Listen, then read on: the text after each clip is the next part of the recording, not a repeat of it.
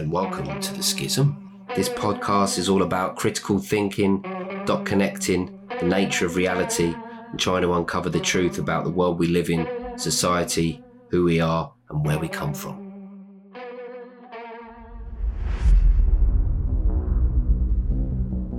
Hello and welcome to the Schism. I'm joined as always by my co-host Adam. Hello everyone. And in today's episode we are interviewing once again writer and researcher and founder of Newspaste, Johnny Vedmore. Very happy. Thank you for having me. Now, The Schism and Newspaste have just recorded a 3-part video series that's currently on our Rumble channel, all about the road to the takedown of Jeffrey Epstein, where we take a deep dive into a man called Pottinger, who was the defense to some of Epstein's most prominent victims. We look at his shady past and his links to some of the biggest conspiracy cover-ups over the last 50 years. But today we wanted to talk about Epstein himself and the Epstein saga. So starting with people's general knowledge, like I feel like most people know a little bit about Jeffrey Epstein. They might have watched something like the Netflix documentary, Jeffrey Epstein, Filthy Rich. And there's another Maxwell one, which is basically the same stuff regurgitated. But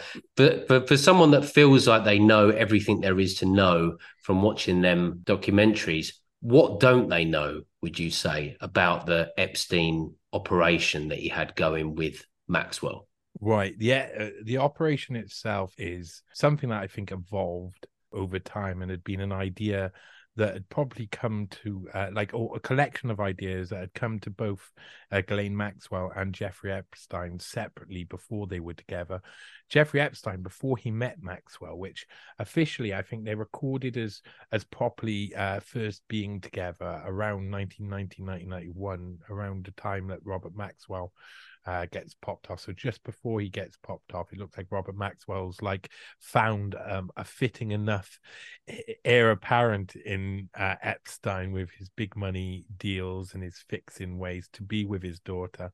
And for people who don't know about Robert Maxwell's relationship with his children, it was a really complicated affair. So the reason why Ghislaine Maxwell is the way she is obviously due to Robert Maxwell's influence, both in her upbringing and genetically as well. I mean, she's obviously got a lot of Robert Maxwell in her. Robert Maxwell was very careful, Johnny. Well, incest. Honestly, I wouldn't put anything past that part of the Maxwell clan. When I researched Maxwell's family history, that was really strange because you go back and you discover that when she was punished, she decided which kinky whip was going to come down from the wall to be used to spank her with. So there was a very as much sexual nature around it. There's actually a young girl who used to hang around when she was about 15, 16, 17, 18 and older, who used to hang around with the Maxwells. Her name escapes me right now, but she was a very interesting girl. Her father was actually I think he was the editor of the Times newspaper, or the Telegraph, and they lived nearby Maxwell while he was the head of the Mirror. So they had things in common. And her conversations about Robert Maxwell was basically that she was in love with him, this other young girl, and basically paints a picture of Ghislaine Maxwell as being very kinky and all of the Maxwell family as being very kinky, and uses innuendos throughout it all. So I think there was a potential that there was abuse already within the family, and it was an event that happened in the Maxwell family that shook it. I can't remember what the date is on this. I would think it's the late 70s. I think it's probably about 77, 78, but I can't remember the date. And I think it was in Monte Carlo that the car traversed off the road, and Michael Maxwell, I think his name was Michael Maxwell, was killed. And he was the one who was most likely, I think, in Robert Maxwell's eyes, as being the heir. And Ghislaine Maxwell was really young when this happened, and it devastated the family. In fact, Ghislaine Maxwell's mother said that she had she didn't actually pick up or hold Ghislaine Maxwell when she was a toddler because of and Ghislaine Maxwell didn't get held, and that one day, and this is a quote from her mother, one day Ghislaine Maxwell turned round and said to her, "Mother, you do love me, don't you? please love me, please hold me, or something along those lines. Was desperate That to be actually able to. reminds me of Jeffrey Dahmer, Yeah, because yeah. I Oh, watched yeah. that Netflix show recently that's pretty true to the actual story, because I've also looked into that. I'm not a Hmm. massive Dahmer fan, but you know. But yeah, his mother famously didn't hold him. She was like addicted to like all kinds of medications, and she just like Yeah, didn't want yeah. to even be close to her baby. It's like that's going to mess someone up. I'm That not is very saying that similar. Jelaine Yeah, is a cannibal. I'm yeah, not yeah. saying she makes thrones out of skulls. She might But do. Or she but likes gay porn, even. I'm not accusing her of anything But like that. when you go around a house, there is a lot of thrones made of skulls. So there are suggestions, possibly. No, no. Well, I I mean, do love these paintings that Jeffrey Epstein had with yeah, the Bill Clinton in the Monica Lewinsky dress, is it, in the red mhm. high heels, and then the George Bush painting that of the sort of twin towers made out of Jenga, and he's flying paper planes into them. What do you make of this stuff? I know it's a Well, bit of a strange so veer off, but as we're talking about the subject. some of it is you could say it's a strange veer off, and you could say that maybe you used the term veer off because you're thinking about the car going off the cliff in Monte Carlo, still Maybe. veering off the cliff and crashing, and leading to this series of events that basically disconnected Ghislaine Maxwell from humanity, it seems.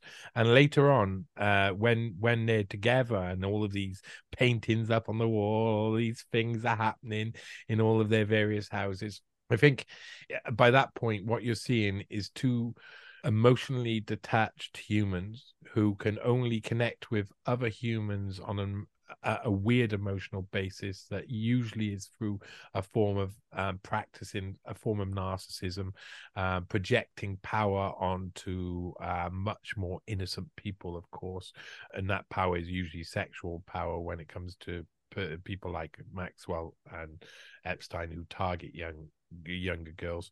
And I think a lot of the stuff that you saw around that, I think a lot of that will run in jokes, themes. Rich people, can you imagine what their jokes are? So they're having a conversation about Bill Clinton in a dress one time, and then the next day, so they've got sort of paint to paint it and send it round to your house, and then you open it up and you're like, well, why wouldn't I put that up on the wall? And Bill will love it because Bill's got a sense of humor. Everybody thinks Bill Clinton doesn't have a sense of humor, and Bill Clinton's laughing at people at the same time. So I mean, that idea would be should be instantly be diminished by the fact that Bill Clinton is always laughing at everybody all of the time. He has got a sense of humor. It's dark, like a lot of these guys have dark humor because they're narcissists to rise to the top of this very shitty sewer that they rule and they run. To get to the top of there, you have to be some of the most narcissistic and nastiest, self-centered people. So when you get up there, what's your humor? What is your humor going to be like? It's a type of gloating, I feel like. They're sort of saying, haha, look, we can put these things in plain sight. I know your secrets and you know mine, but we put it up in forms of, high art or something, so they can think of themselves as being so clever. There's a level of hubris attached to all of this as well. Hubris with a capital Hubris. They really think they're the most important people, and they know, like, when we're talking about what we do in life, when we're talking about going off the tracks or doing something naughty with a friend, people who have a relatively low amount of money like us, and we don't have the options in life, we think about the laws and we see them as basically rigid things that we can't bend without risking going to prison.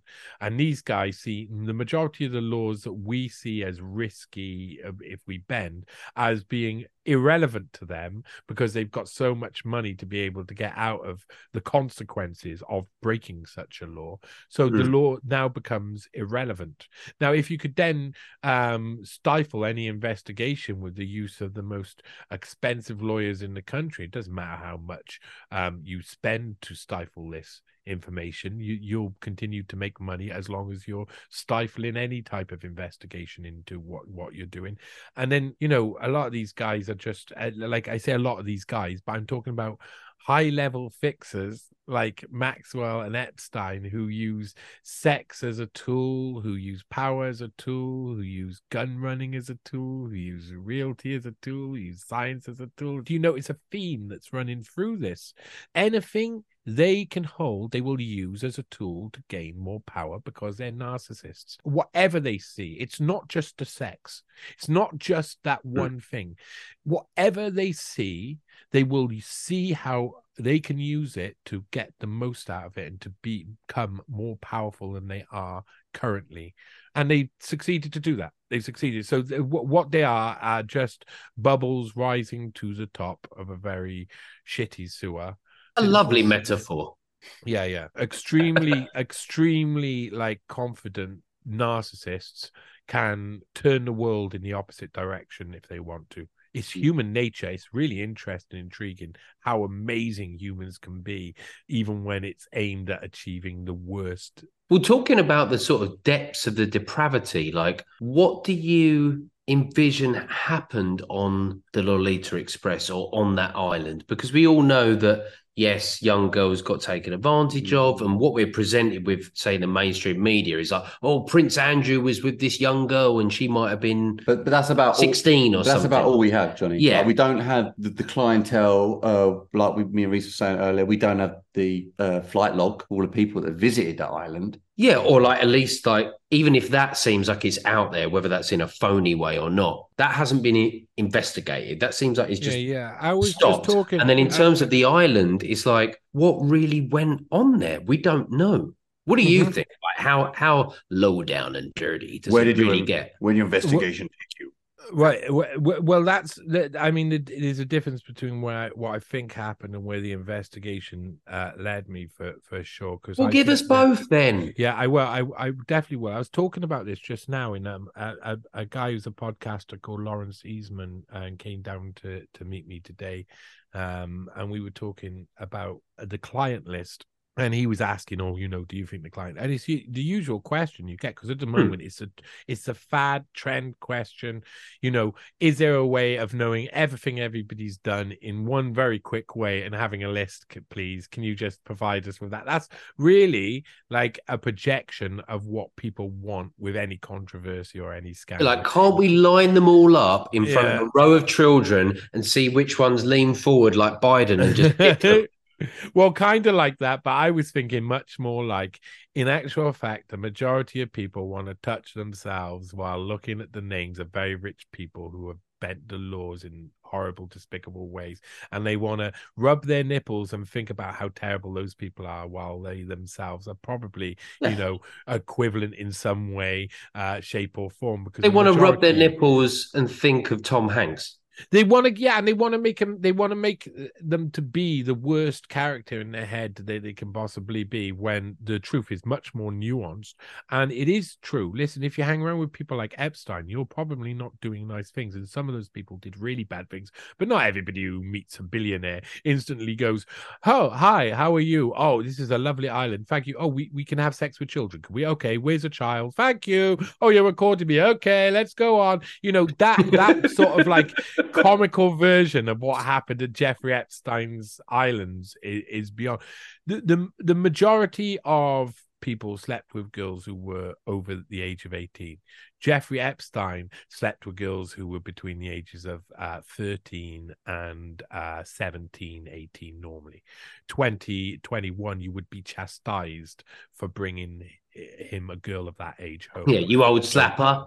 Get out of here. What are you doing? Look, your tits are almost a tiny millimeter lower than they were a couple of years ago. They're formed. They're fucking formed now. I can see them. Can you bind them at least? Oh my God. What's wrong with you people?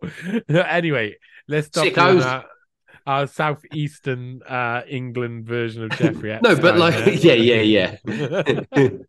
Jeffrey's cousin no one talks about. He's running amok up north. No. Right, so, okay, back to the island, right? Because the island's got a pretty menacing looking temple on it, okay? Sexy, isn't it? It's got these blue and white stripes going up it, this golden temple looking thing on the top. It's pretty weird. It looks, without being racist, Jewish. I thought it looked like I thought it looked like a Greek restaurant. It's a little bit like a Greek restaurant, Right. but then also, okay. Wait a minute. Isn't it more racist to say that a Jewish-looking temple looks like a Greek restaurant? So in a sense, Adam is being more racist than you, isn't that? I was just putting that out there as like a disclaimer before we really went into it. Yeah, go on. Anyway, You can't describe this temple without treading on some toes, right? Right. yeah. It also looks like the kind of place that you might perform rituals at, okay? And it's tiny, but it's on the head of a massive hill. And you're like, you go into that, and that's an elevator that goes down somewhere, and then you're in the film bloody Hostel. It don't get built for no reason, does it? Yeah, it's not got built for no reason. And then also, I've seen a lot of stuff, and this is like scrolling through social media shit. But bear with me, right? People are comparing it to the Disney castle that's got the blue and white stripe, right? And then they're saying, "Hey, look also at the set of Ellen." We all know Ellen, degenerate, as I like to call her. Whoa. And the Ellen show, it looks like the bloody temple on Epstein's Island. Look it up. It's weird. Now, that's quite true.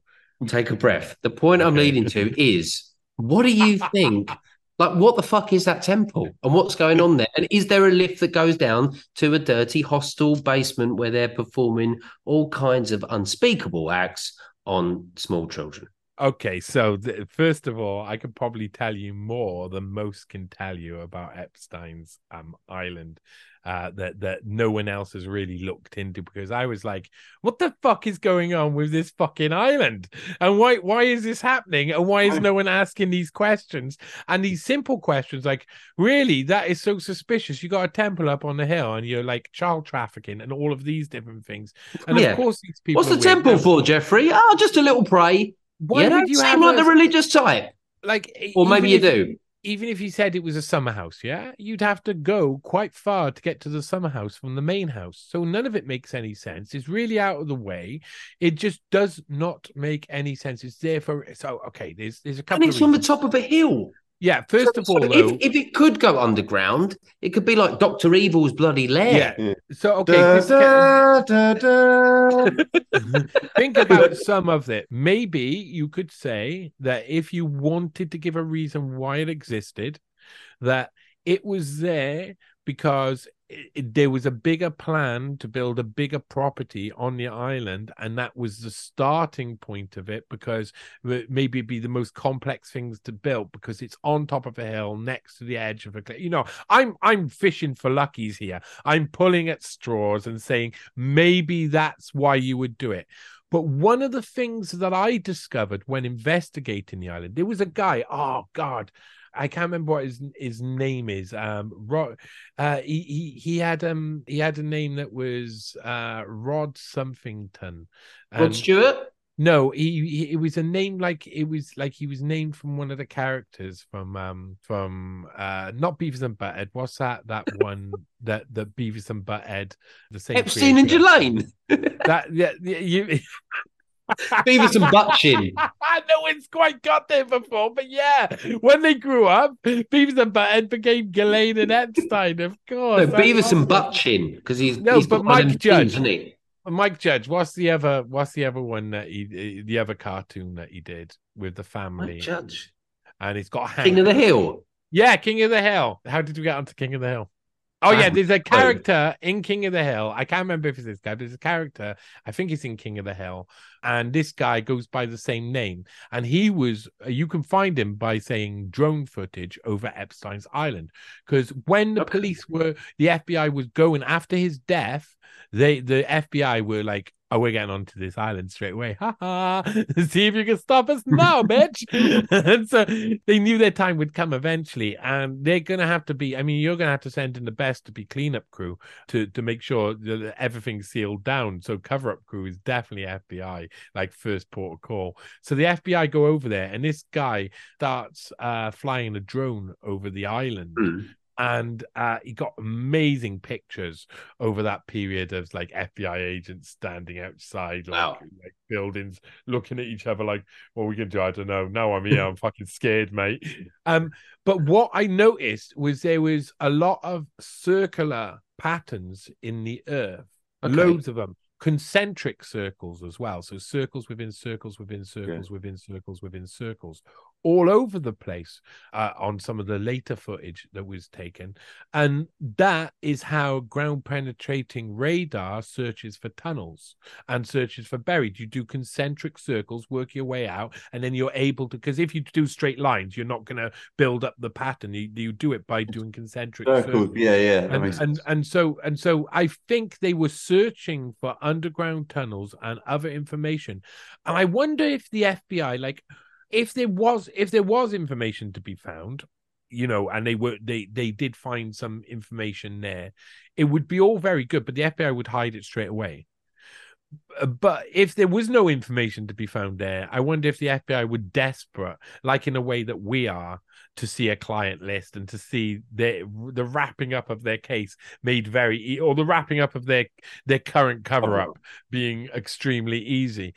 And whatever happened, as soon as they landed on there, you're not going to find out like what is happening on there. That's it. The crew is in, so it's done.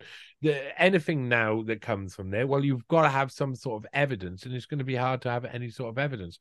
Personally, and this is personally, I think that there were tunnels underneath, being dug underneath there, and there were plans, and I don't think any of the plans had got to the point. He had bitten off a lot from 1991, 2, 3, and 4.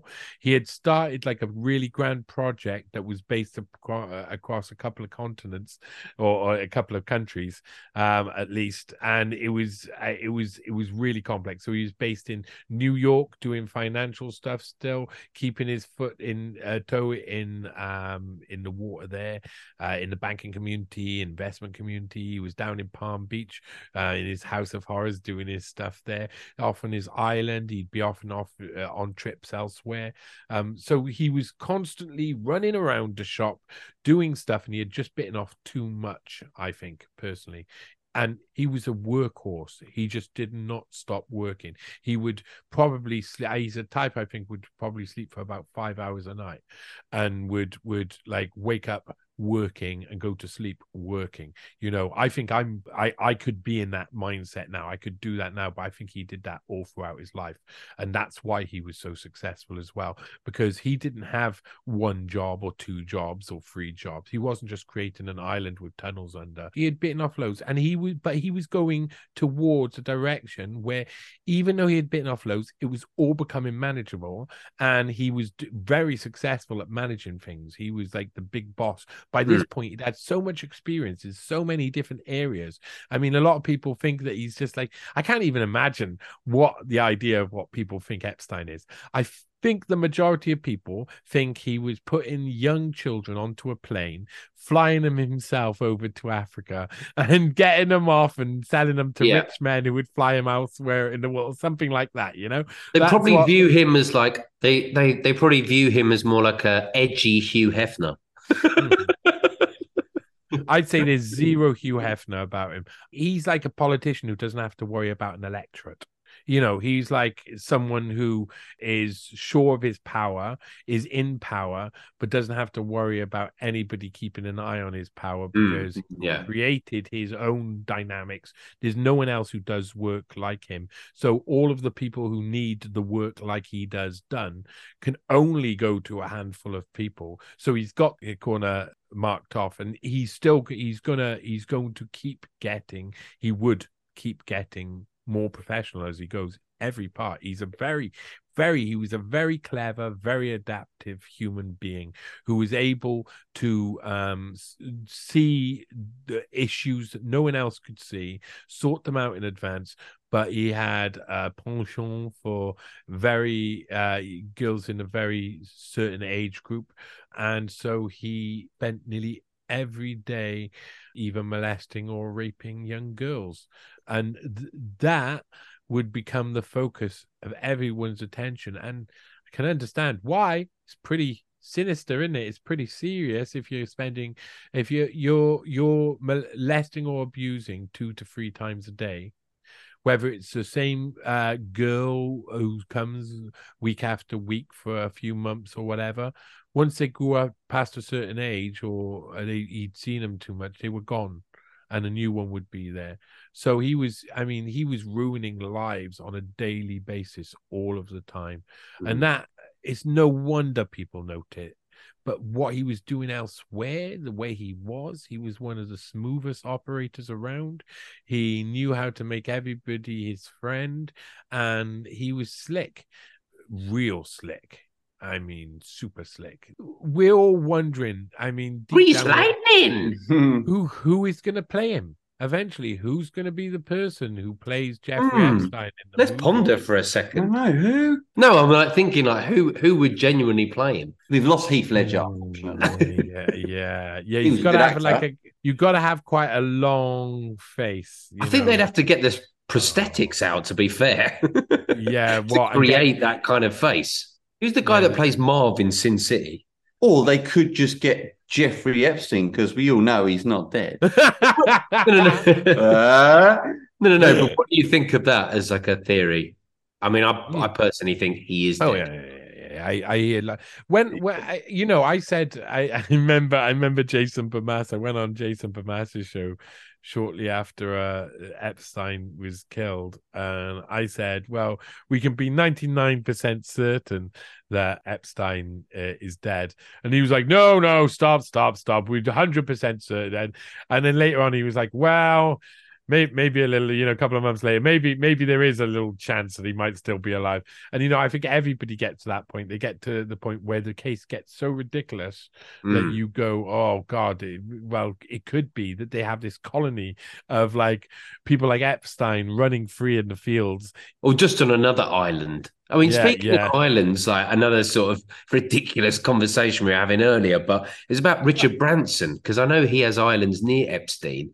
And this is a guy that's got the same sort of image as like the sort of people we're talking about. Like, high flyer, Hugh Hefner. He's got the girls. He's a billionaire. But he's also got a company, let's not forget, called Virgin. The logo looks like it's written in blood.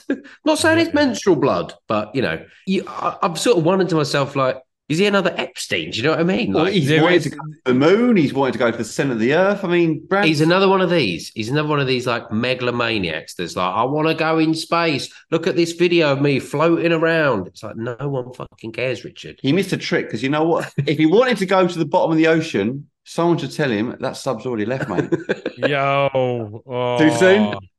Too soon? No, not soon enough.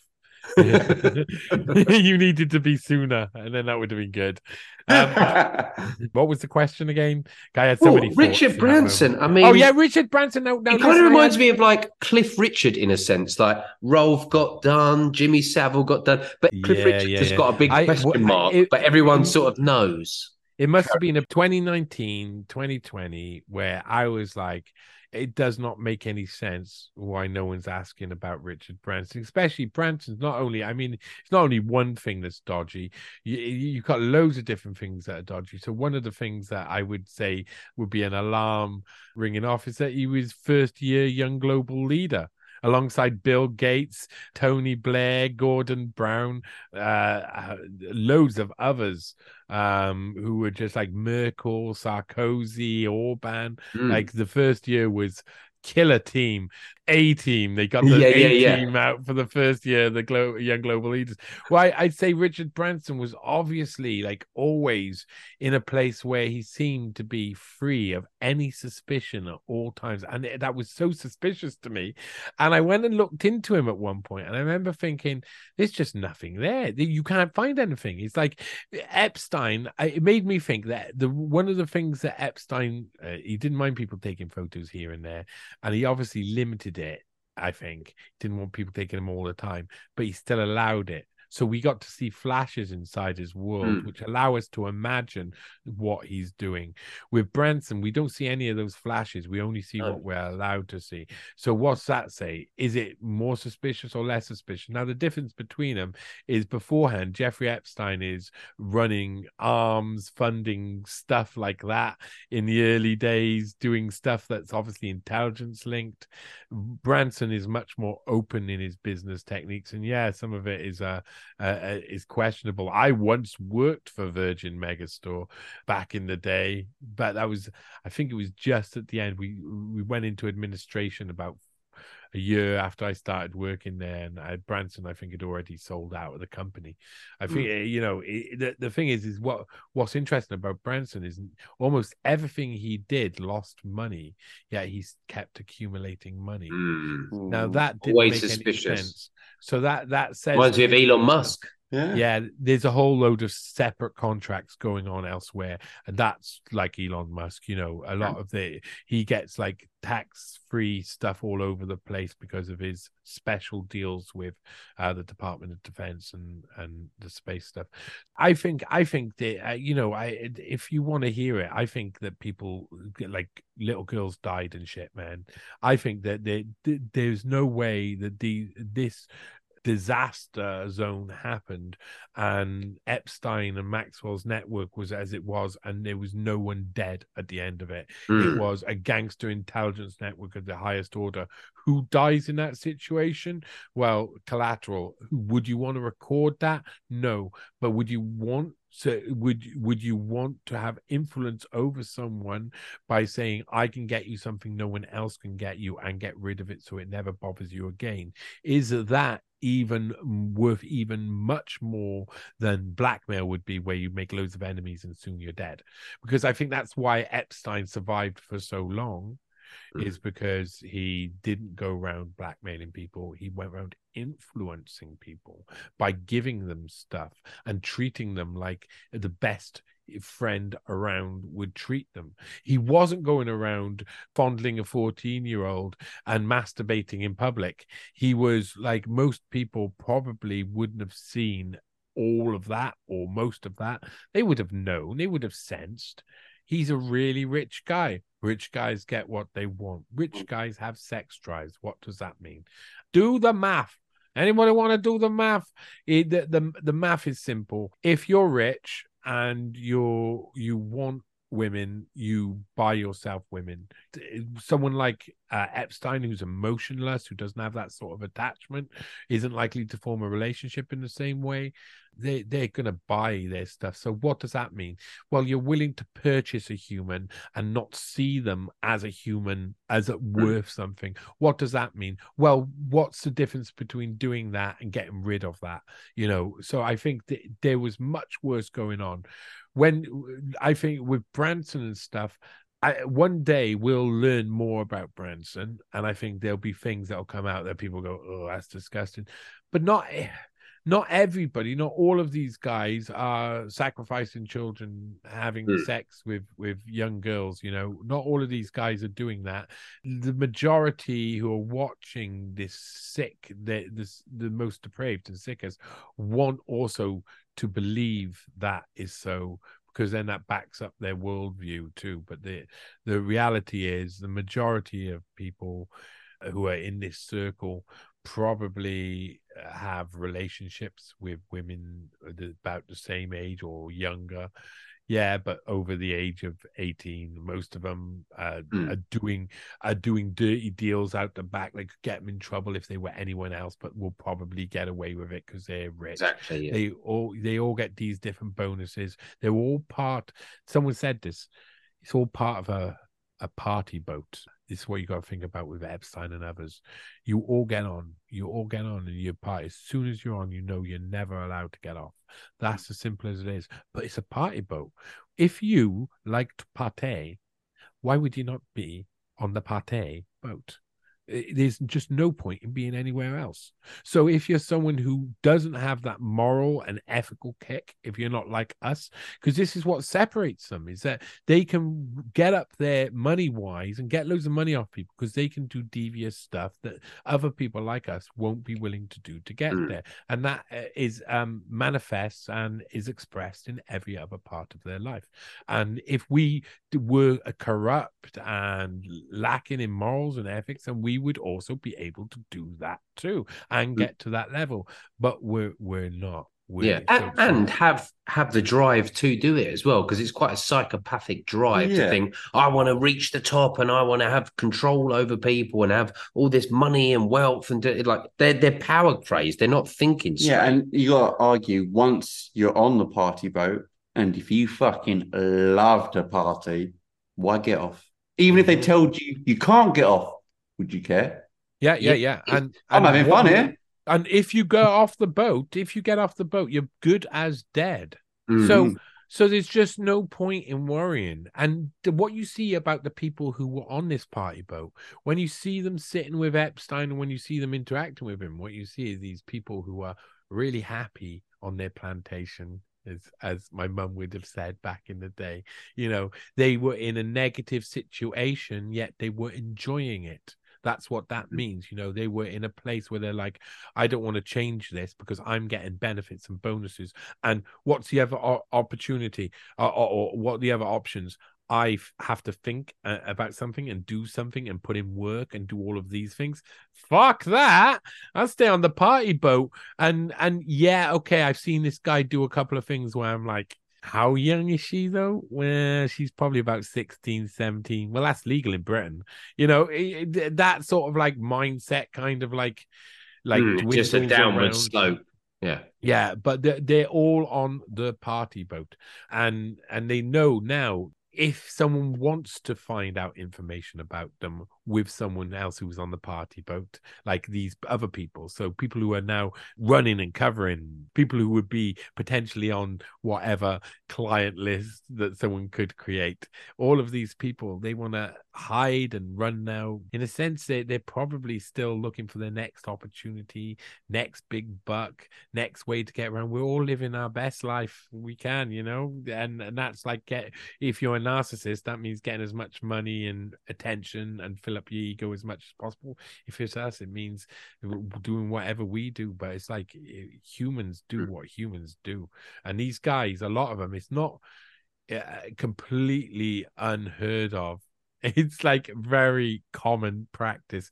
I'm not saying there's even a difference between the elite and people in, because there's loads of rape, there's loads of murder, there's loads of all of this stuff. It happens on every single level, but we get to focus in on them and see what it's like when it's unrestricted, when they've got that type of wealth. And that's what's really interesting to us. Yeah, like we like spoke to Kathy O'Brien, that was MK Ultra survivor, and she was telling us about the most dangerous game, it was called, which was effectively royalty in the upper echelons of human hunting society. They were hunting humans at that level. I think we said earlier it's almost like Squid Game, where they're not seeing people as humans, and it's all just like sick, depraved game to them. It's what their powers afforded them. Well, moving on to Pottinger, because that's what our 3-part series is about. Obviously, the whole series is about a side of the Epstein case that most people are not aware of whatsoever, and that is a man called Stanley J. Pottinger, who is the J. Stanley Pottinger. Sorry. Yeah. It's confusing because people don't normally put the initial at the beginning, but J. Stanley Pottinger does. He was the defense to some of the most prominent victims of Epstein, and you've done a deep dive into this guy and shown that he has been involved in every major cover-up over the last 50 years. But where do we start with that story? Should we start with like how you actually stumbled across this character in the first place? What led me to this sent me down a road, and it led to Stanley Pottinger. I thought it led to his son at first, Matthew Pottinger, but it led to Stanley Pottinger, J. Stanley Pottinger, John Stanley Pottinger, whose father, John Pottinger, was an insurance man in Dayton, Ohio. And I will stream through this now. I think I probably kind of got all of the details hooked in after doing a fair few podcasts about it and talking about it. So John Pottinger Sr., the insurance man, was a Dayton, Ohio city commissioner. He was Scottish Rite, which means he was 32nd or 33rd degree Mason. He was Bohemian Grover. He had all of, he had all of the positions and all of the famous stuff.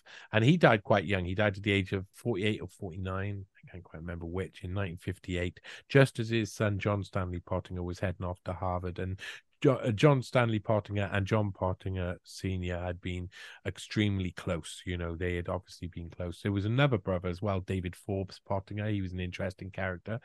4 years after the death of their father, and when John Stanley Pottinger had been in Harvard for 4 years and had already studied government, was going on to law, David Forbes Pottinger went missing one night. He had followed in his father's footstep, who was fourth Dayton City Commissioner to die in office, very interestingly, and he had followed in the footsteps, but one of his footsteps was missing because his shoe was found and a shirt was found, and there's some beers that had been found after a city commissioner meeting, and everybody feared the worst, that David Ford Pottinger had been kidnapped. Well, in actual fact, he had faked his disappearance because he had run off and trafficked his underage babysitter, Sherry Vandervile, across state lines to have sex with her for 44 days on a boat before selling the boat, coming back and pretending he had amnesia,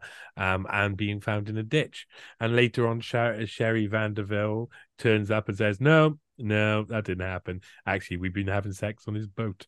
And so it was. I do love this story of him claiming that he had selective amnesia. Yeah. He remembered the guys who had given him the amnesia. So he remembered the narrative, which is always suspicious when you're dealing with amnesia, if they always remember the narrative that leads up. So he remembered that 3 men had jumped him when he had decided randomly to take up the police and FBI's job to investigate some form of illegal gambling racket that was going on in Dayton, Ohio. And 3 men had jumped him for the money and hit him over the head. And then he woke up in a ditch in Tennessee over a month later. Well, that was he remembered that anything perfectly. Yeah, but that I swear, David Forbes Pottinger had watched the film Memento.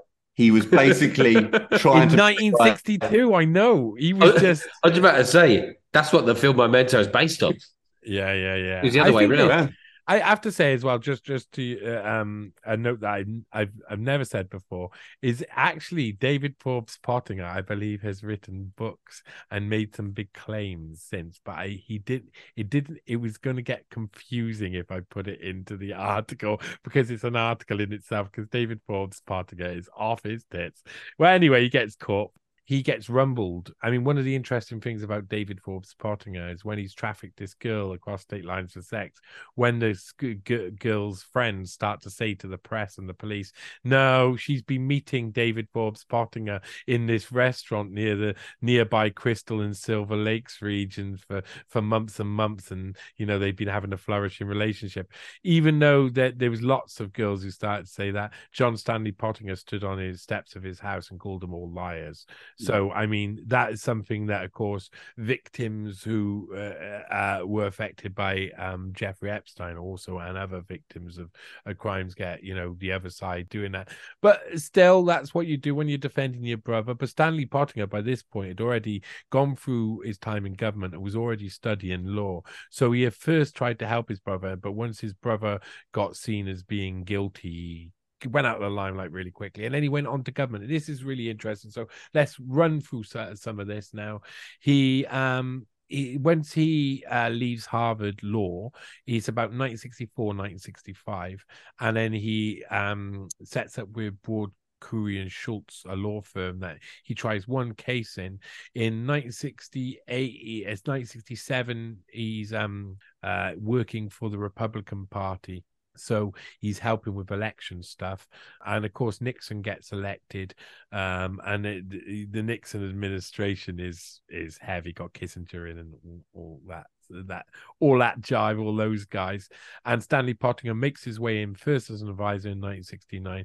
Then he becomes part of the Health, Education and Welfare Department as Director of Civil Rights in 1970, dealing with segregation in schools up until 1973, where he goes to the Justice Department as Assistant Attorney General for Civil Rights. And then that's where he shines, of course. That's where some of the most, what you were talking earlier, the cover-ups happen. So he was involved in official reports that found no conspiracy in the assassination of the FBI in the assassination of Martin Luther King. Martin Luther King Jr., which Dr. Martin Luther King Jr., should I say, which is really important because now we know from two separate cases that there was a lot of evidence that within the 8,000 documents which Stan Pottinger studied, there was much evidence to point at that. And like, ironically, like you said, he was like all about civil rights.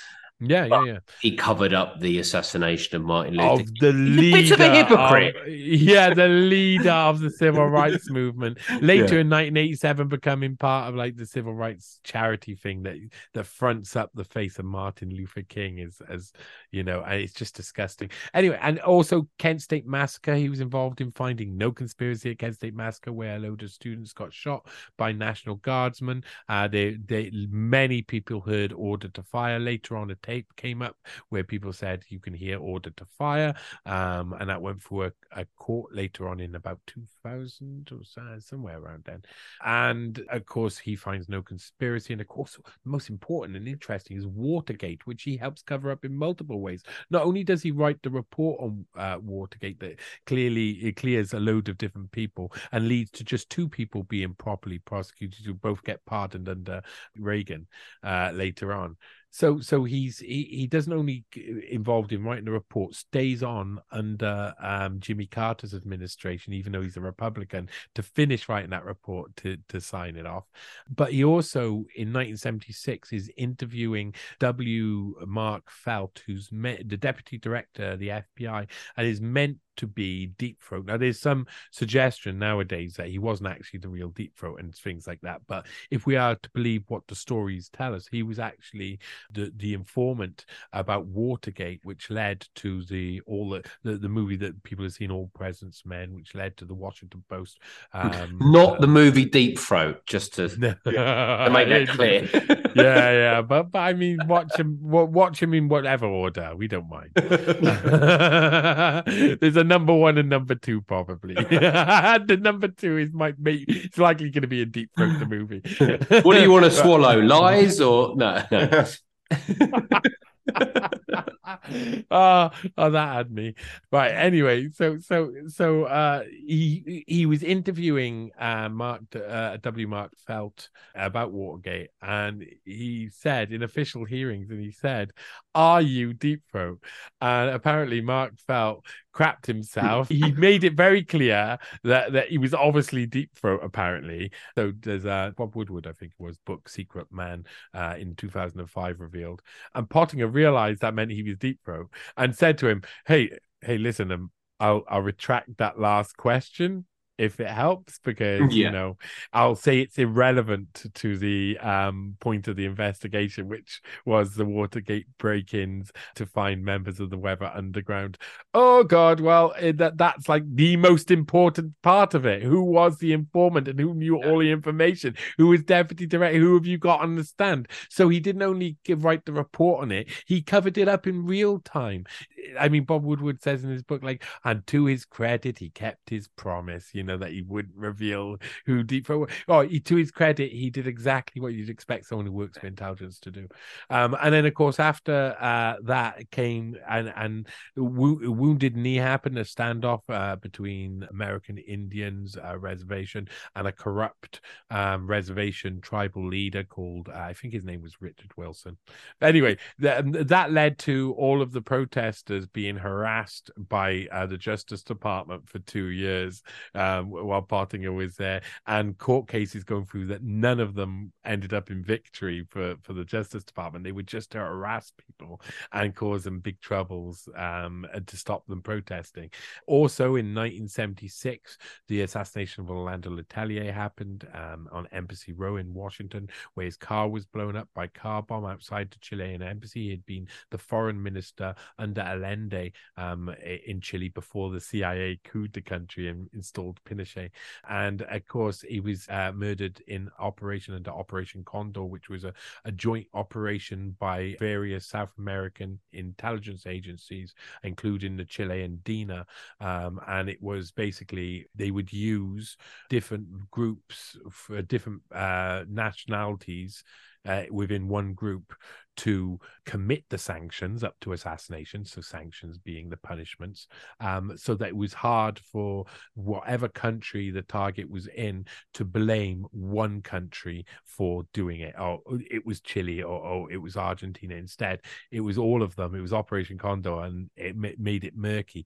Well, they killed Orlando Letelier in Washington, D.C., and the Americans were trying their hardest not to do anything about it, because they had been, and the CIA had been responsible for Pinochet getting in, and then Pinochet was this bold, and yes, he was, but the director of the CIA then, George H.W. Bush, saw an opportunity, and so did J. Stanley Pottinger. They went with Eugene Proper, who had been put in charge of the investigation into the assassination of Orlando Letelier, and they co-opted him straight away.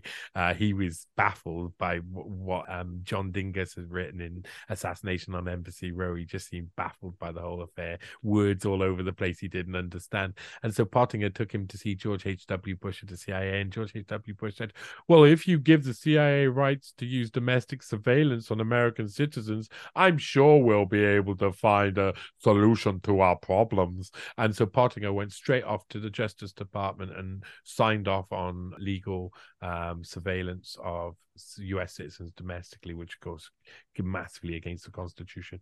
And then afterwards, he leaves office after he's covered up Watergate in 1977, finished, signed it off, Stampy Wampy. The old Stampy Wampy becomes basically a compliance officer, checking into compliance for Chemical Bank, and Chemical Bank is having to update its procedures or potentially get fines, because a Banking Secrecy Act came in 1970, hadn't been really put into action until 1978, and suddenly they're all running to try and put their houses in order before they get massive fines. And these compliance officers came in, find all the dirty laundry, and cleans it before the officials come in to clean it. And that's what Stan Pottinger did for Chemical Bank.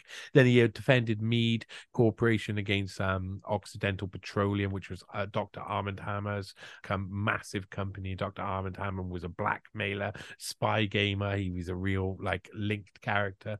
Pottinger basically fought a successful campaign against the takeover and kept Mead as its own forest products company, whatever that means. And then in 1980, he would defend Gerald V. Bull, who was the head of Space Research Corporation. And Gerald V. Bull was basically smuggling arms, had been smuggling arms for the CIA into South Africa, and to be used to fight Angolan communists next door on behalf of the CIA. Eventually, 10 years later, Gerald V. Bull would be killed by the Mossad. But he would be at trial, and Stanley Pottinger would defend him in 1980. And that same year, Stanley Pottinger would then be arranging illegal arms smuggling to Iran, alongside Cyrus Hashemi, who was his business partner. He had $100,000 invested in Hashemi's bank, but he was also his counsel. And Cyrus Hashemi was also in league with Adnan Khashoggi, the famous Adnan Khashoggi, who was also involved in Iran-Contra, and they were Adnan Khashoggi was being funded by 3 or 4 people, including Jeffrey Epstein, who was helping with running arms in Iran-Contra. So they were all together. Now, during this period, later on, as we'll learn, Stanley Pottinger is saying, "Oh, I once worked with Jeffrey Epstein in an investment bank during the early 80s, and that we only shared a desk together, and it lasted just a couple of weeks." Well, this just happens to be when they're both running arms and organizing illegal arms running in Iran. Oh, well, just to stall on that point for a second, because that's quite an outrageous realization for a lot of people. Like, so the guy that is the defense for the Epstein victims, it's now out there that he actually not only knew Epstein, but shared an office with him. I mean, I do think that in just itself is outrageous, let alone the history of Pottinger that you've just gone into and all the cover-ups that he's been a part of. This guy knew Epstein personally. So they were possibly out in Iran shooting AKs next to each other. That's yours, Jeff. But there's a conflict of interest there, is what we're trying to say. Yeah, most definitely there's a conflict of interest. But yeah. You know, simplistically, that is the way a lot of people hear that, I suppose, is that bang, bang, their AK-47s, like one-handed across the Iranian deserts. Like filming a rap video. Yeah. Bang, bang, I'm potting a yo. And they're loving it. But the reality is there's a multifaceted arms operation where they're shipping arms through, I think, Netherlands Antilles corporation down into somewhere like Spain or somewhere, and then someone else takes over from the operation from there, etc. So there's a multi-stage process in shipping arms. You buy the arms, you put someone to ship the arms. It has to go through a different corporation, which has to be set up. All of these different things. Well, not only were they involved in that, and not only did he admit sharing an office with them, as we'll learn later, they were also neighbors. But going back to Pottinger making the most of things, which he loves to make the most of things. He in that same year he's running arms, but he's also central to arranging the October surprise, which is an amazing event. Basically, in October, in elections year in America, things can be swung by big events or major events that happened, and that can basically that is a moment when people are really truly making their decision for who they will elect by the end of the year. And that year, the Iranian hostage crisis were going on, and why they ended up being able to sell arms through or smuggle arms to Iran and set up that sort of enterprise was because they already had their foot in the door. And they had their foot in the door because Pottinger and Cyrus Hashemi were very wily. They understood that the hostage situation that started in 1979 was something that could make them a lot of money. So by December 1979, Pottinger is helping or offering the FBI and CIA and Justice Department, whoever, their help, Cyrus Hashemi's help, in contacting Reza Pasandida, who's the nephew of Ayatollah Khomeini, and setting up a back channel with him, and potentially General Mandani, who was set to run for president, and bin Sadr as well, who I think Mandani might have been represented. I can't remember quite the details of that. I'd have to reread it. But bin Sadr eventually gives evidence when they met with Pottinger, when he met with Pottinger for these dealings, it was clear and made clear that they were dealing with Reagan's men. They weren't dealing with Carter's men. Carter was trying to get the hostages out and had 4 channels open, 3 channels. One of them was 2 guys, lawyers from some place like France. Another one was Swiss guy, and another somewhere else. And they had 3 channels, but none of them were being successful. That's partially because behind the scenes, the Iranians were obviously needed to be offered incentives like maybe arms being smuggled into their country by exactly the same people who are looking for a solution to try and help them. I mean, that maybe they're disconnected events. But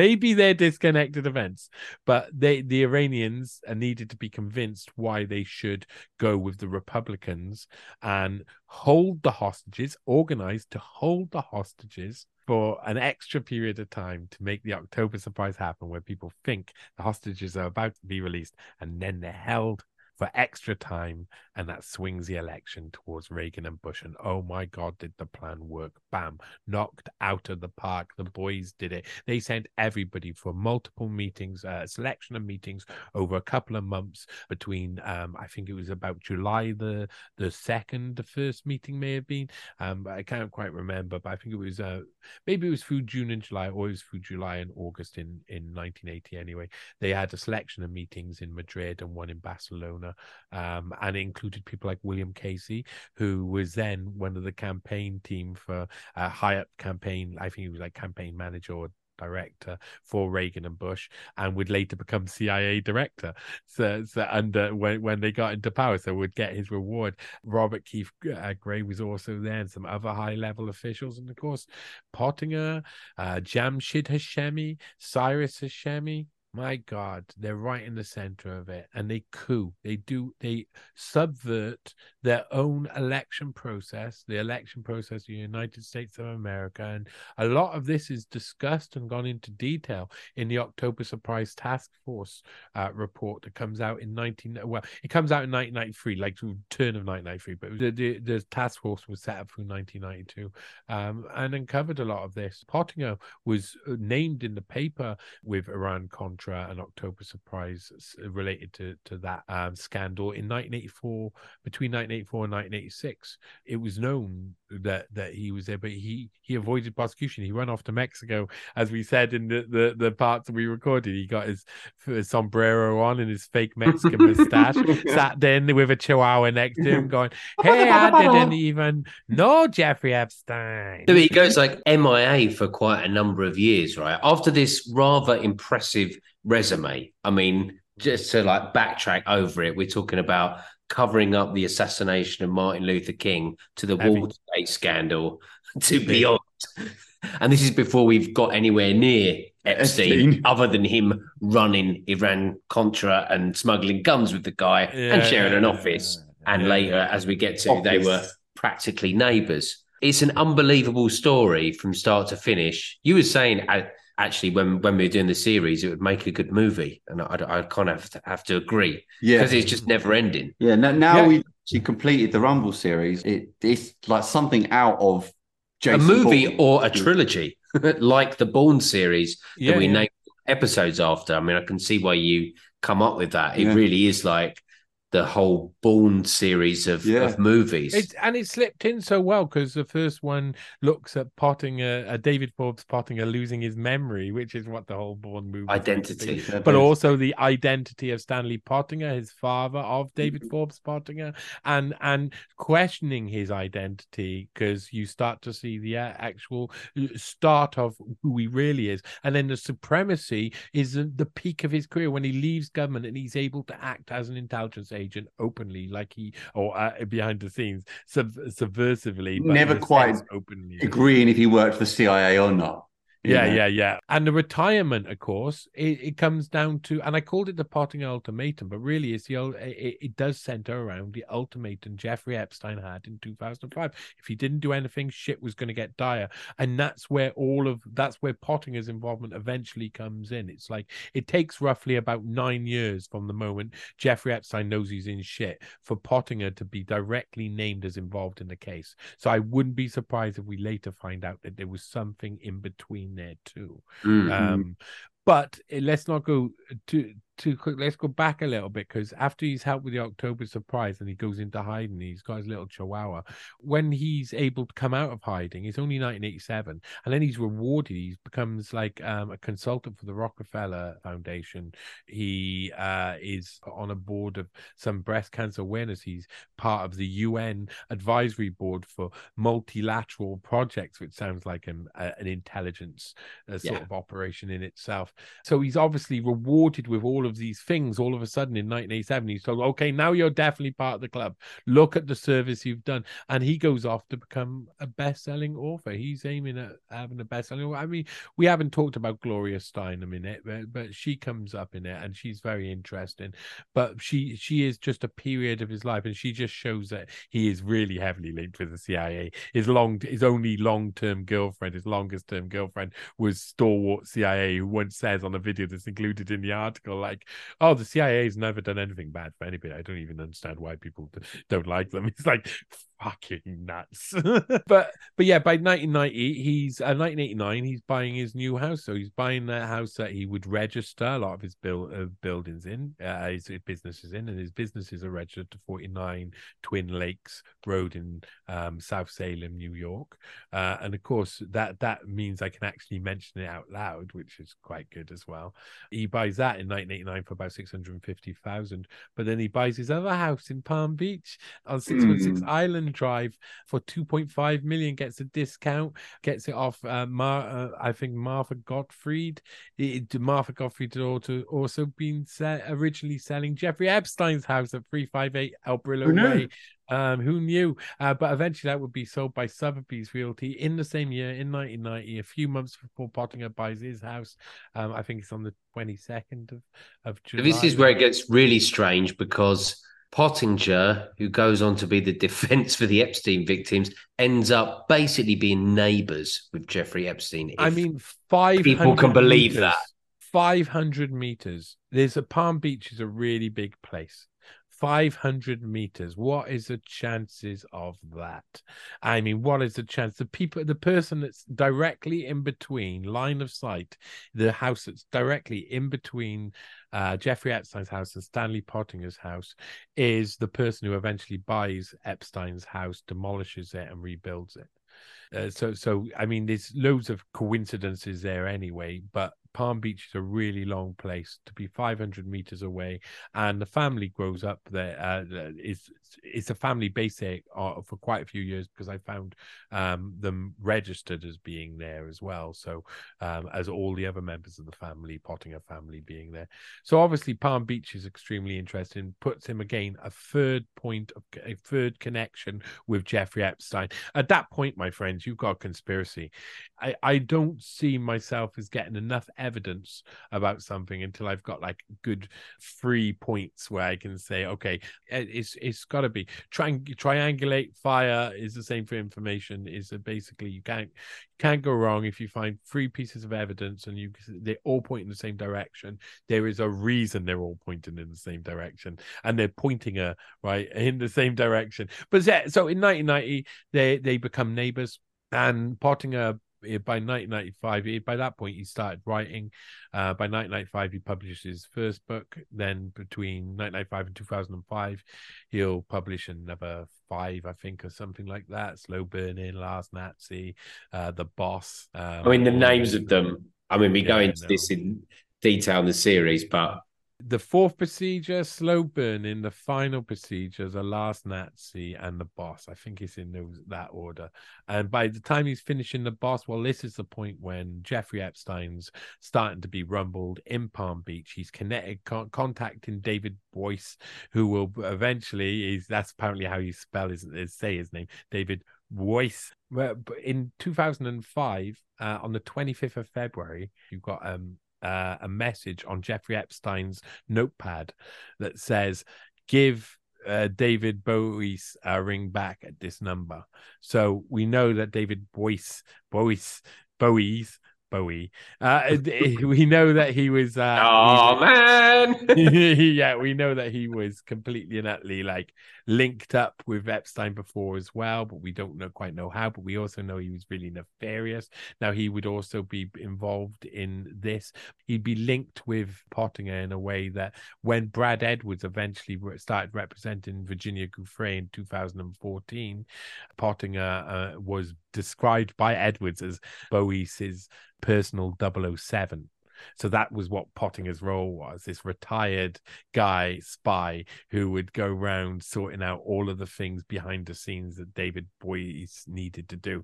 And he was a very interesting character because Boyce, first of all, he was involved in the Drexen Burnham Lambert cleanup, which makes him very important.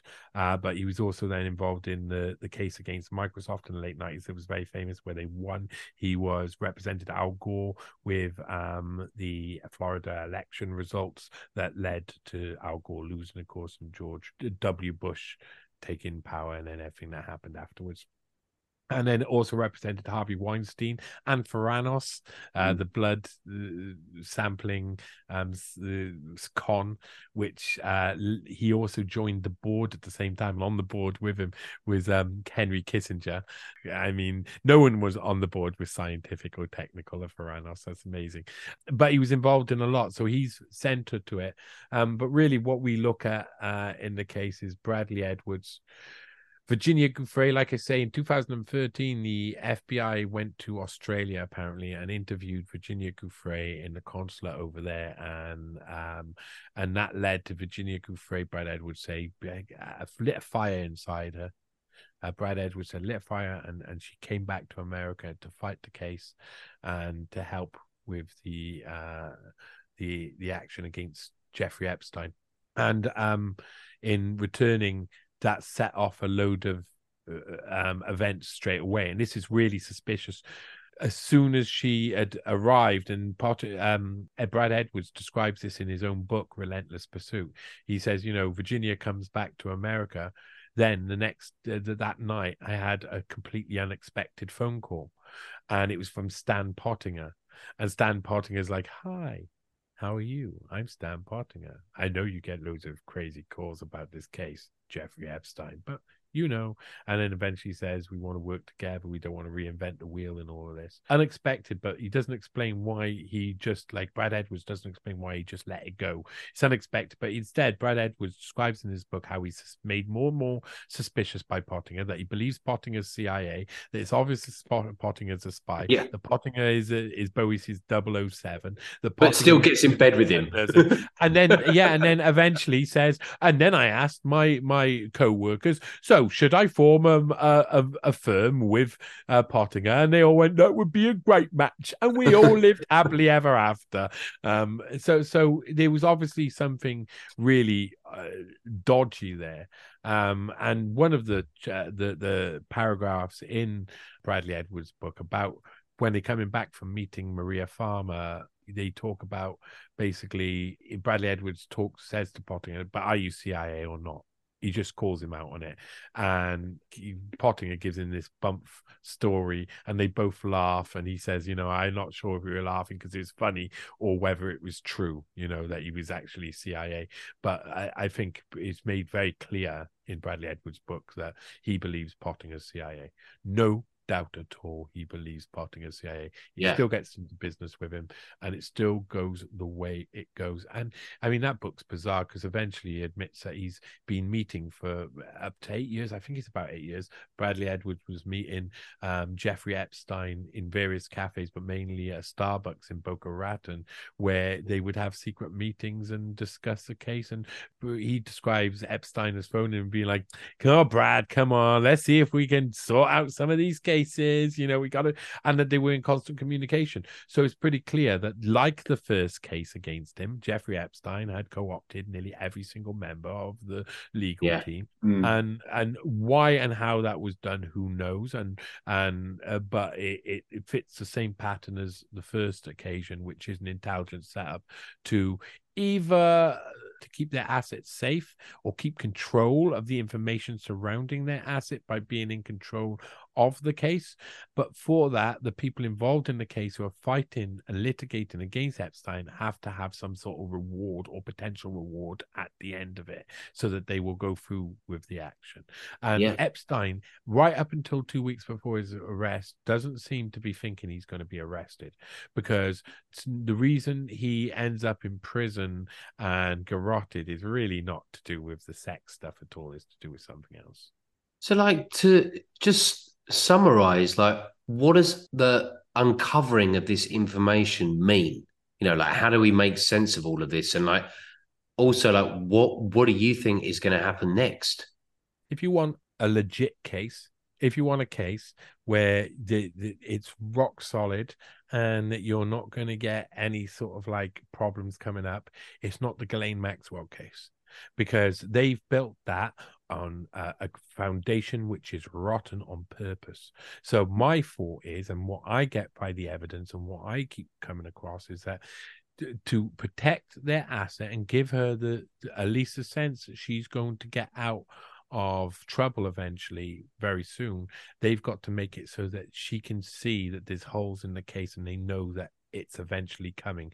People would say, but why wouldn't they just kill her like they did with Jeffrey Epstein? But people don't know the Maxwell family then and don't understand that there's another 4 Maxwells who are extremely powerful in different ways, have their fingers in many pies, are lobbying for their sisters at every angle, and are the ones who could really cause you masses of trouble. You can't just kill off Ghislaine. You'd have to kill off every single Maxwell because they could cause you lots of trouble. And then they have kids who will cause you lots of trouble because they're a dynasty. So don't forget, don't go against the Maxwells. They are historic in the way they react to people who threaten their family. So the reason why Epstein is dead, or supposedly dead, and Ghislaine Maxwell is alive, is probably due to the fact that she is much better protected, not by information of or videotapes of Bill Clinton buggering a schoolboy or whatnot.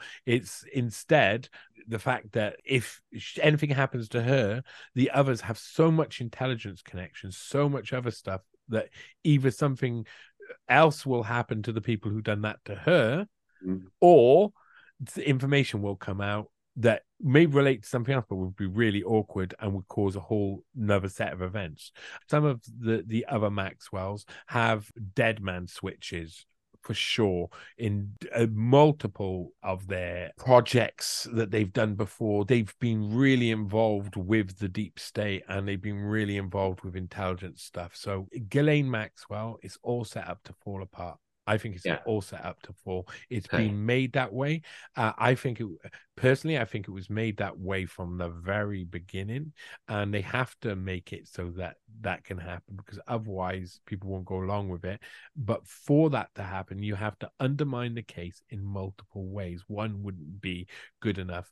So one of the ways is rotten information, and the other is rotten victims.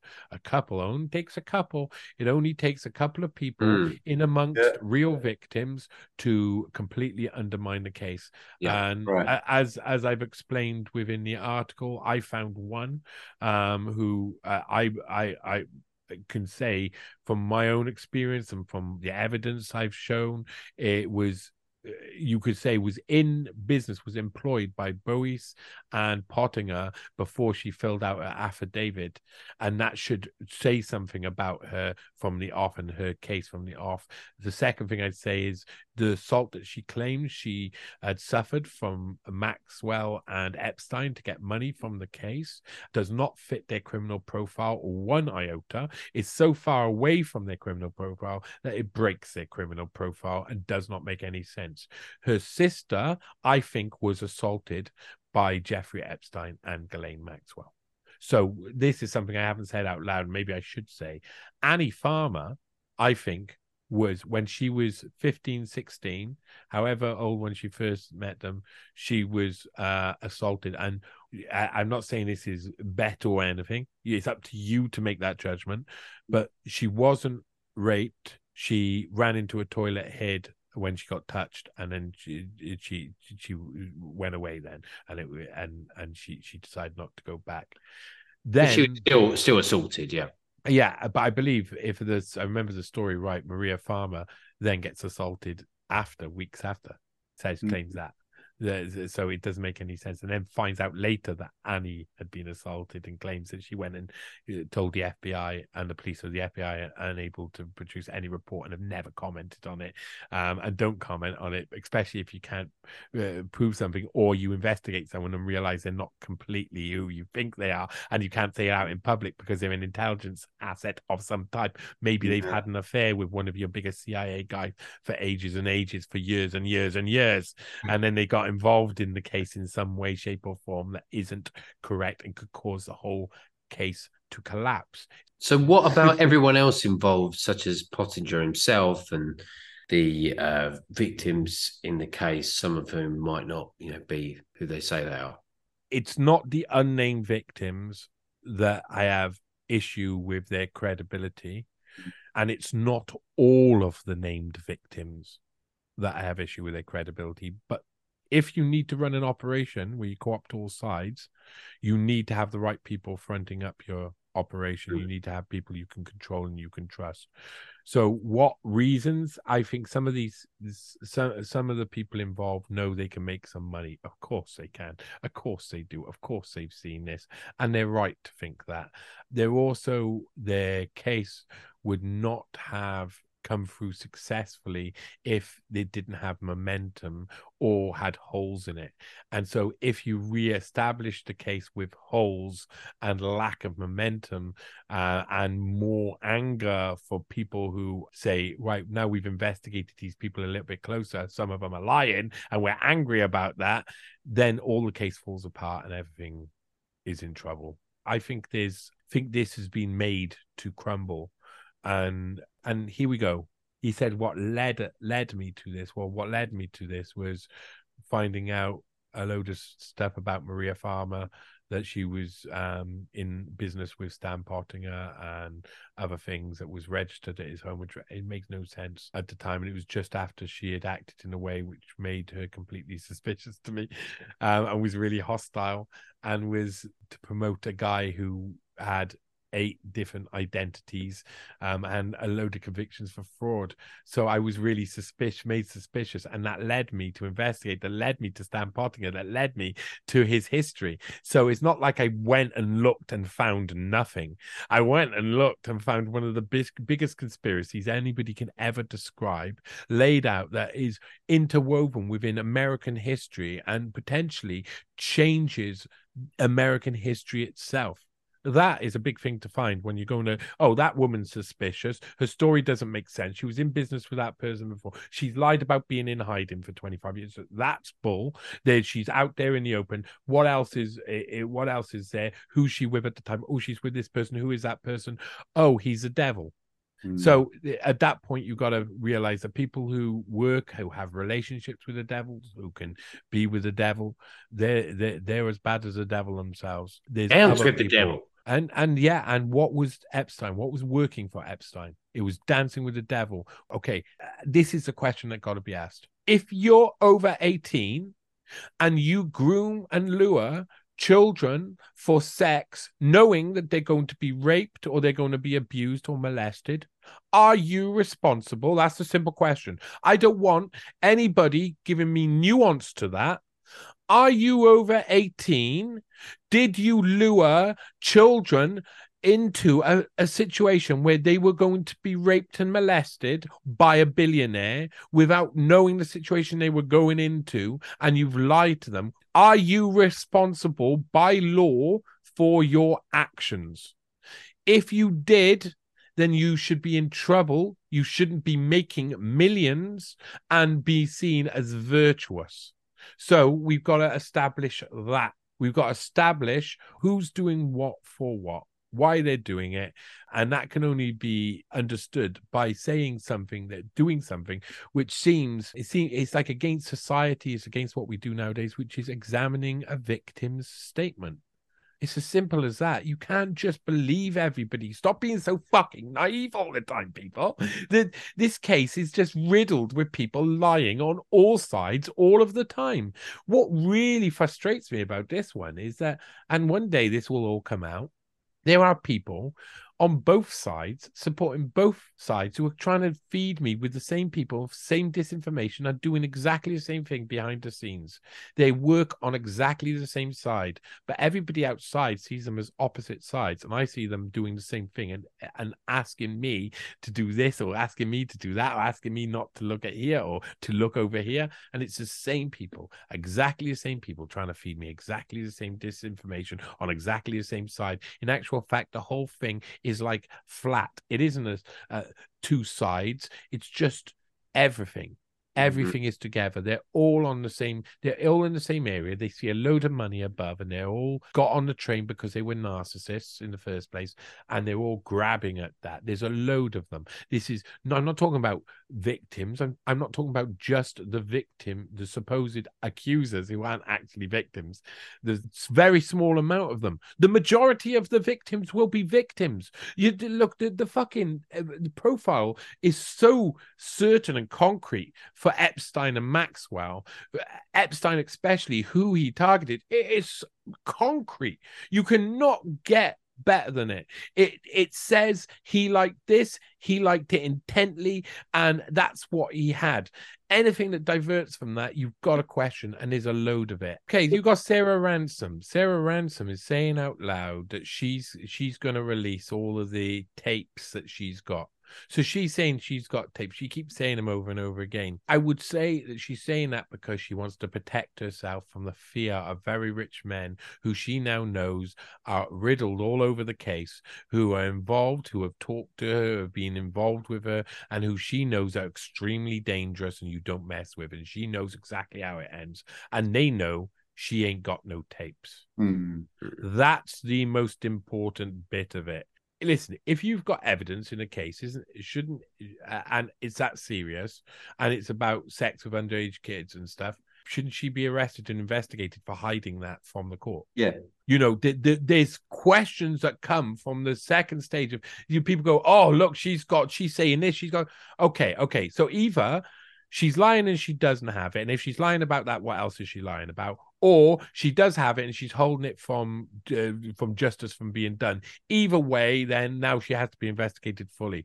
But they're not investigating the same way they didn't investigate with the first case, and they avoided doing it until well afterwards because they need to leave distance from the time a con is done to the time they reveal the con. Because 10 years, only 10 years need to pass because they always put the oldest guys in charge of it. Stanley Pottinger, in his 80s, 83, 84. So, okay. He's probably projected to be too old to try in the next 3-4 years at least. There's no way he's going to jail. There's no way Stanley Pottinger is going to jail anyway. He get pardoned before that. They let that happen. But the story's still out there. Yeah, but they put the old guys in charge, Bowie's and people like that, to take the fall. Edwards is the one who must be really crapping himself right now. And I think that explains why he said so much in Relentless Pursuit. And he tried to distance himself from and projected out this, I didn't know what was going on over and over again, because he knows exactly what was going on. He knew what was going on at the time. It was all about making profit. And this is the thing about that part of the Epstein case, is that the reason why the lawyers will be so motivated isn't necessarily that they all work for intelligence or stuff like this. That can be true as well, while they make loads of money from litigating an enormous amount of money that you have no idea of how much money, and each one gets some more money. So the more people they get and the more things that they can find that the other side can't even dare fight against, because virtuously it's a killer in public arena. You know, you're gonna get murdered for trying to fight against something. No one can fight against them at the moment. They're just running roughshod over everybody, and eventually that is going to stop, and it's going to stop all of a sudden. And that is a point where I can't predict quite. I think this is all part of a bigger thing. This is all part of an epochal change. This is all part of a new type of intelligence-led infrastructure being envisioned for the very near future, for justice, for policing, and for other things that will allow these elites to get special permission and be completely off the radar soon. And I think that these things being implemented, these guys know these things are being implemented, no policies being put in, and so know that there'll be loopholes to let them get away with all of the crimes that they commit now. So even if they commit crimes now, they know that in the future they'll be protected by the big guys upstairs because they're protecting themselves. So the homogenous group they're part of they need to protect that entire group. And so you become part of that, you're on the party boat. That's the party boat. The homogenous group is the party boat, and you can't get off it. And just to finish, like speaking on like a much broader context, because it seems like there's a lot of stuff coming out at the moment about child trafficking. There was the latest film, Sound of Freedom, that has come out. It's making a lot of waves. Like, and I guess you're playing a part in this yourself by putting this information out. It's like When do you think this tidal wave is going to hit? Because it feels like we're really on the forefront of it being mainstream knowledge that child trafficking, child slavery, and even the torture and killing and organ harvesting and adrenochrome stuff is all about to hit the public consciousness. Epstein was possibly the tip of an iceberg, a very large iceberg. At the same time as that, there's a drop-off happening in the trust for the mainstream media, which is why that is about to shatter and explode in front of people, because all of these uncomfortable truths have been stuff that we've kind of known for years, and we've been able to put to the back of our mind, or it's so distant, it seems so distant from us. But eventually I think media is going to be fractured to such an extent that they will be able to find other ways to hide or obfuscate what they're doing by just playing off parts against each other. This group of people who want to take advantage of children aren't rigid. They change more fluidly than the people trying to catch them change.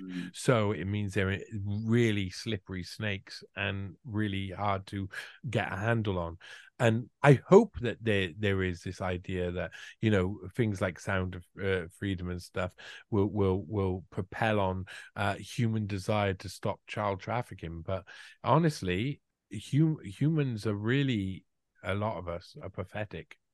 We do. Want to end it on a good note, Johnny? Yeah, sorry. Want to end it on a high note? I'm not talking necessarily you guys, just all the people listening. I mean, no, not the people listening. We love all you lot. No, I mean you guys. Let's leave it on a high note. Hey, okay. That's what I'm gunning for here. Yeah, okay. I tell you. I'm getting to you. I'll get to your high note eventually. Once I've been kicked in the balls enough times. Well, anyway, so I have to say that, yeah, I don't have much hope for there being much change in the current paradigm, but I see it having to shift and change. And eventually, I don't have, I'm not sure if I have a high note, because my point was that police and FBI and all of these type of things that are corrupt now, they're going to soon be taken over by private intelligence companies. And if you think that's corrupt now, you wait to see what we're going to get in the future. So there's going to be loopholes galore. And what I see is them trying to, it's like there's a clash of two worlds, and it's about a legal aspect behind pedophilia. Okay. There's coming to a point where the people who are doing this stuff know that they're likely to be caught, and that the technology will be good enough to stop things like that happening, and to be some form of preventative measures. They also know that because of the dystopia they themselves are creating, that will exert pressure on everybody's freedom and the boundaries of where their freedom is, which will allow them even more space to find out if you're guilty of something, of whatever they want. So these people have thought about this for a long time. And again, it's like the ultimatum posed to Epstein. If you don't do something now within policy, eventually all of the stuff you're doing now is going to be a problem. So what we see now is this clash of these two worlds. The future world they want to make us think that we should have, and that is one where sexuality is fluid.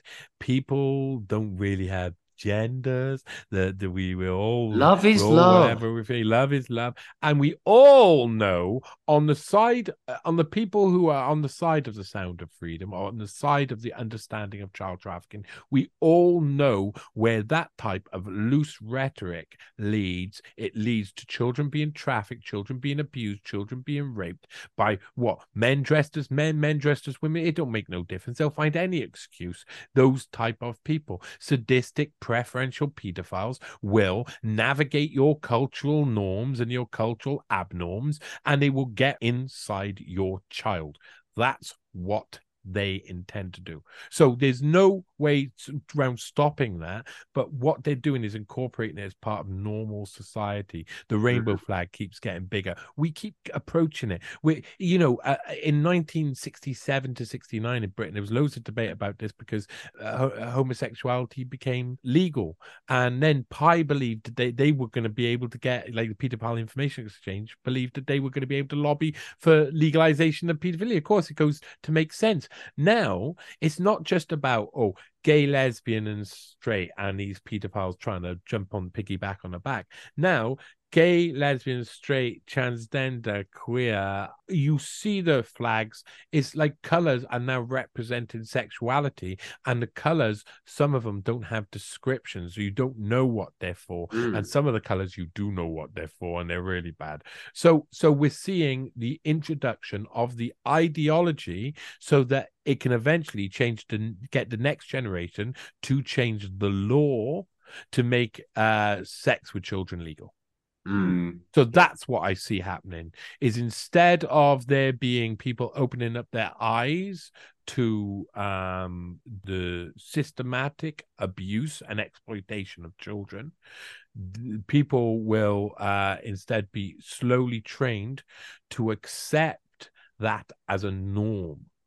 If you look far enough into the future and look at what's happening now, they're on a hell-bent mission to actually legalize the type of behavior that we're exposing in the whole episode of this. And we kind of touched on this before we actually even spoke to you. We were having a conversation where we were saying, God, it won't actually matter in the future if this stuff becomes the norm. And it makes you just realize it is a race against time. The only way to put a spanner in the works is literally to put a spanner in the works. Put the brakes on here and stop this from becoming the inevitable. This is the future that they want. I do see there's one thing that I want to say. It's a really awkward thing when you talk about please, it sounds perfect to end on. You know how I like it. No, but I mean I meet loads of people. I live in a proper community. So where I live, I walk around and I talk with everybody, and everybody knows me, and they know if they need help, they come see me, and if I can't help them, someone else helps them, and there's all of that sort of stuff. And I know all of the adults, I know all of the kids, and all of these. And when I see a lot of the youngsters around, you see multiple different kids who are in their teenage years, and nearly every single one of them are like at risk of exploitation because they're at such a dangerous moment of their life. And when you're talking about it's a race against time, but time is so moving. I mean, if you want to talk about something that's fluid, a race against time that just keeps going forward is just like, we have to find some sort of equilibrium between it, because at least in the area that I know, I live, I talked with one woman the other day, and we were talking about one girl who lives nearby, and she's such a kind-hearted girl. She goes around, wants to walk all the dogs and stuff like that, but she sees herself as an adult already. So she's out there trying to project herself. She doesn't go to school anymore. COVID gave her the opportunity to say, I've got this other thing that's caused by COVID, post-COVID something disorder, something like that. And so I think I've got that. School anymore. Yeah, I know. So everybody is kids who are 13, 14, who are desperate to become adults. And there's adults who are 40, 50, who are desperate to become children. Mentally, psychologically, that's the issue we've got.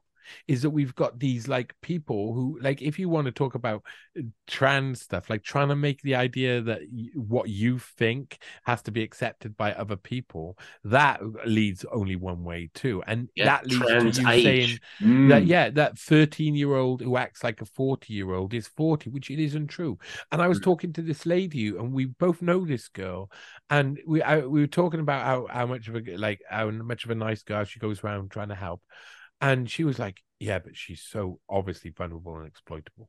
I mean, it's pretty clear that she's got she is at risk. She's walking around trying to be an adult. And there's loads of that. And there's loads of people like what people then do, what these kids obviously don't realize is that the adults above will then convince them of whatever they want them to believe, to lure them into a situation where they feel just that they can trust one person. And it doesn't mean there has to be a lot of people to do that. That girl has to just meet one or two people who are likely to do that, who can recognize it and see it, and then who also want to act on it. So I think there's a clash with the way kids are growing up and how they're being given like loads of information and loads of shows and loads of this is another thing I will say very quickly. I used to go when I was 13, 14, and 15.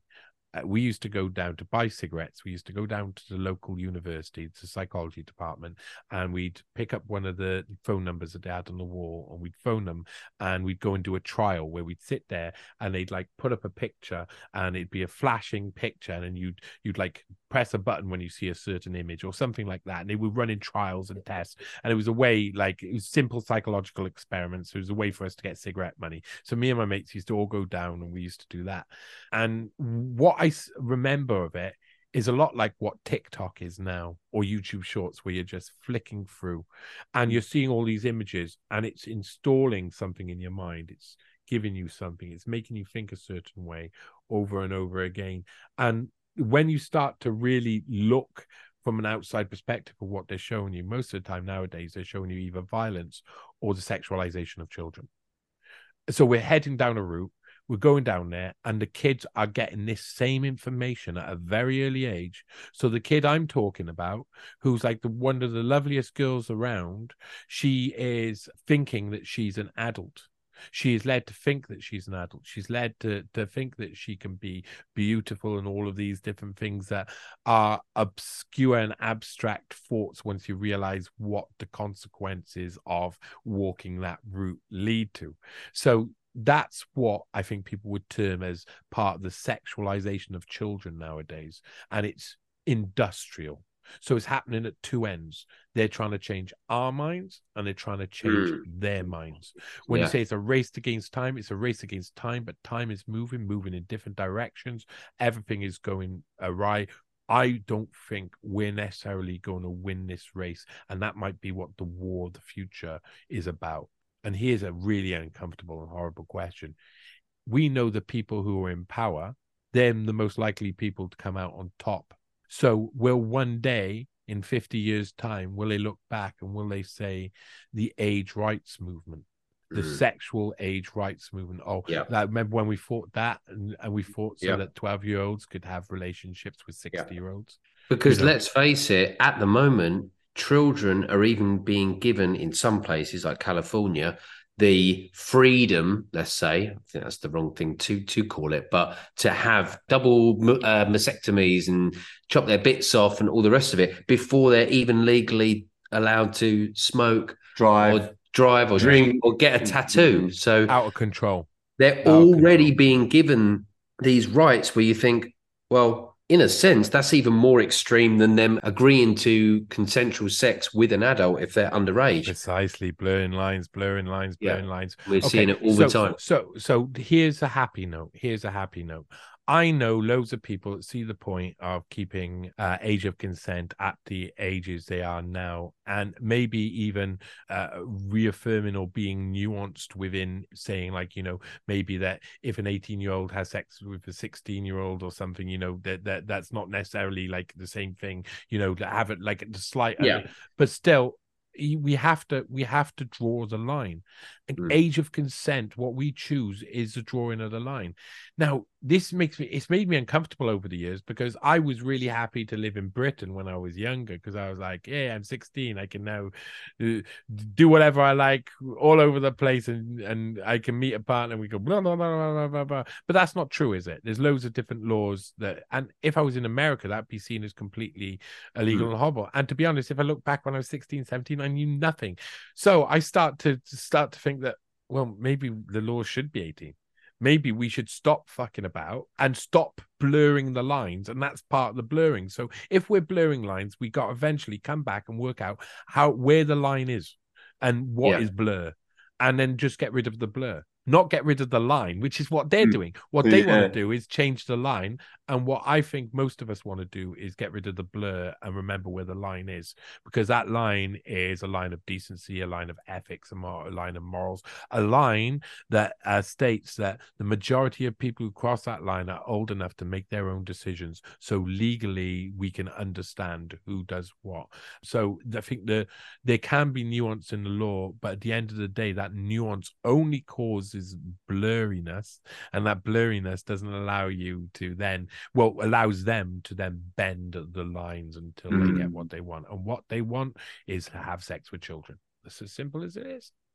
Well, that was our talk with Johnny Vedmore. Fantastic. If you want to hear more of that, please head over to our Rumble channel, where we currently have 3 videos up: The Pottinger Identity, Supremacy and Ultimatum, where we take a real deep dive into all of the source material and really take this case apart. So if that's of interest to you, head over to Rumble now, type in The Schism, and our channel should pop right up. In the meantime, stay tuned to this channel for another podcast episode coming very soon.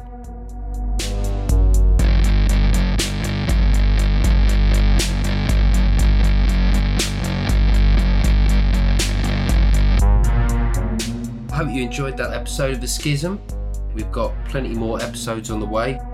In the meantime, follow us on our Instagram at schism.tv and keep watching the skies.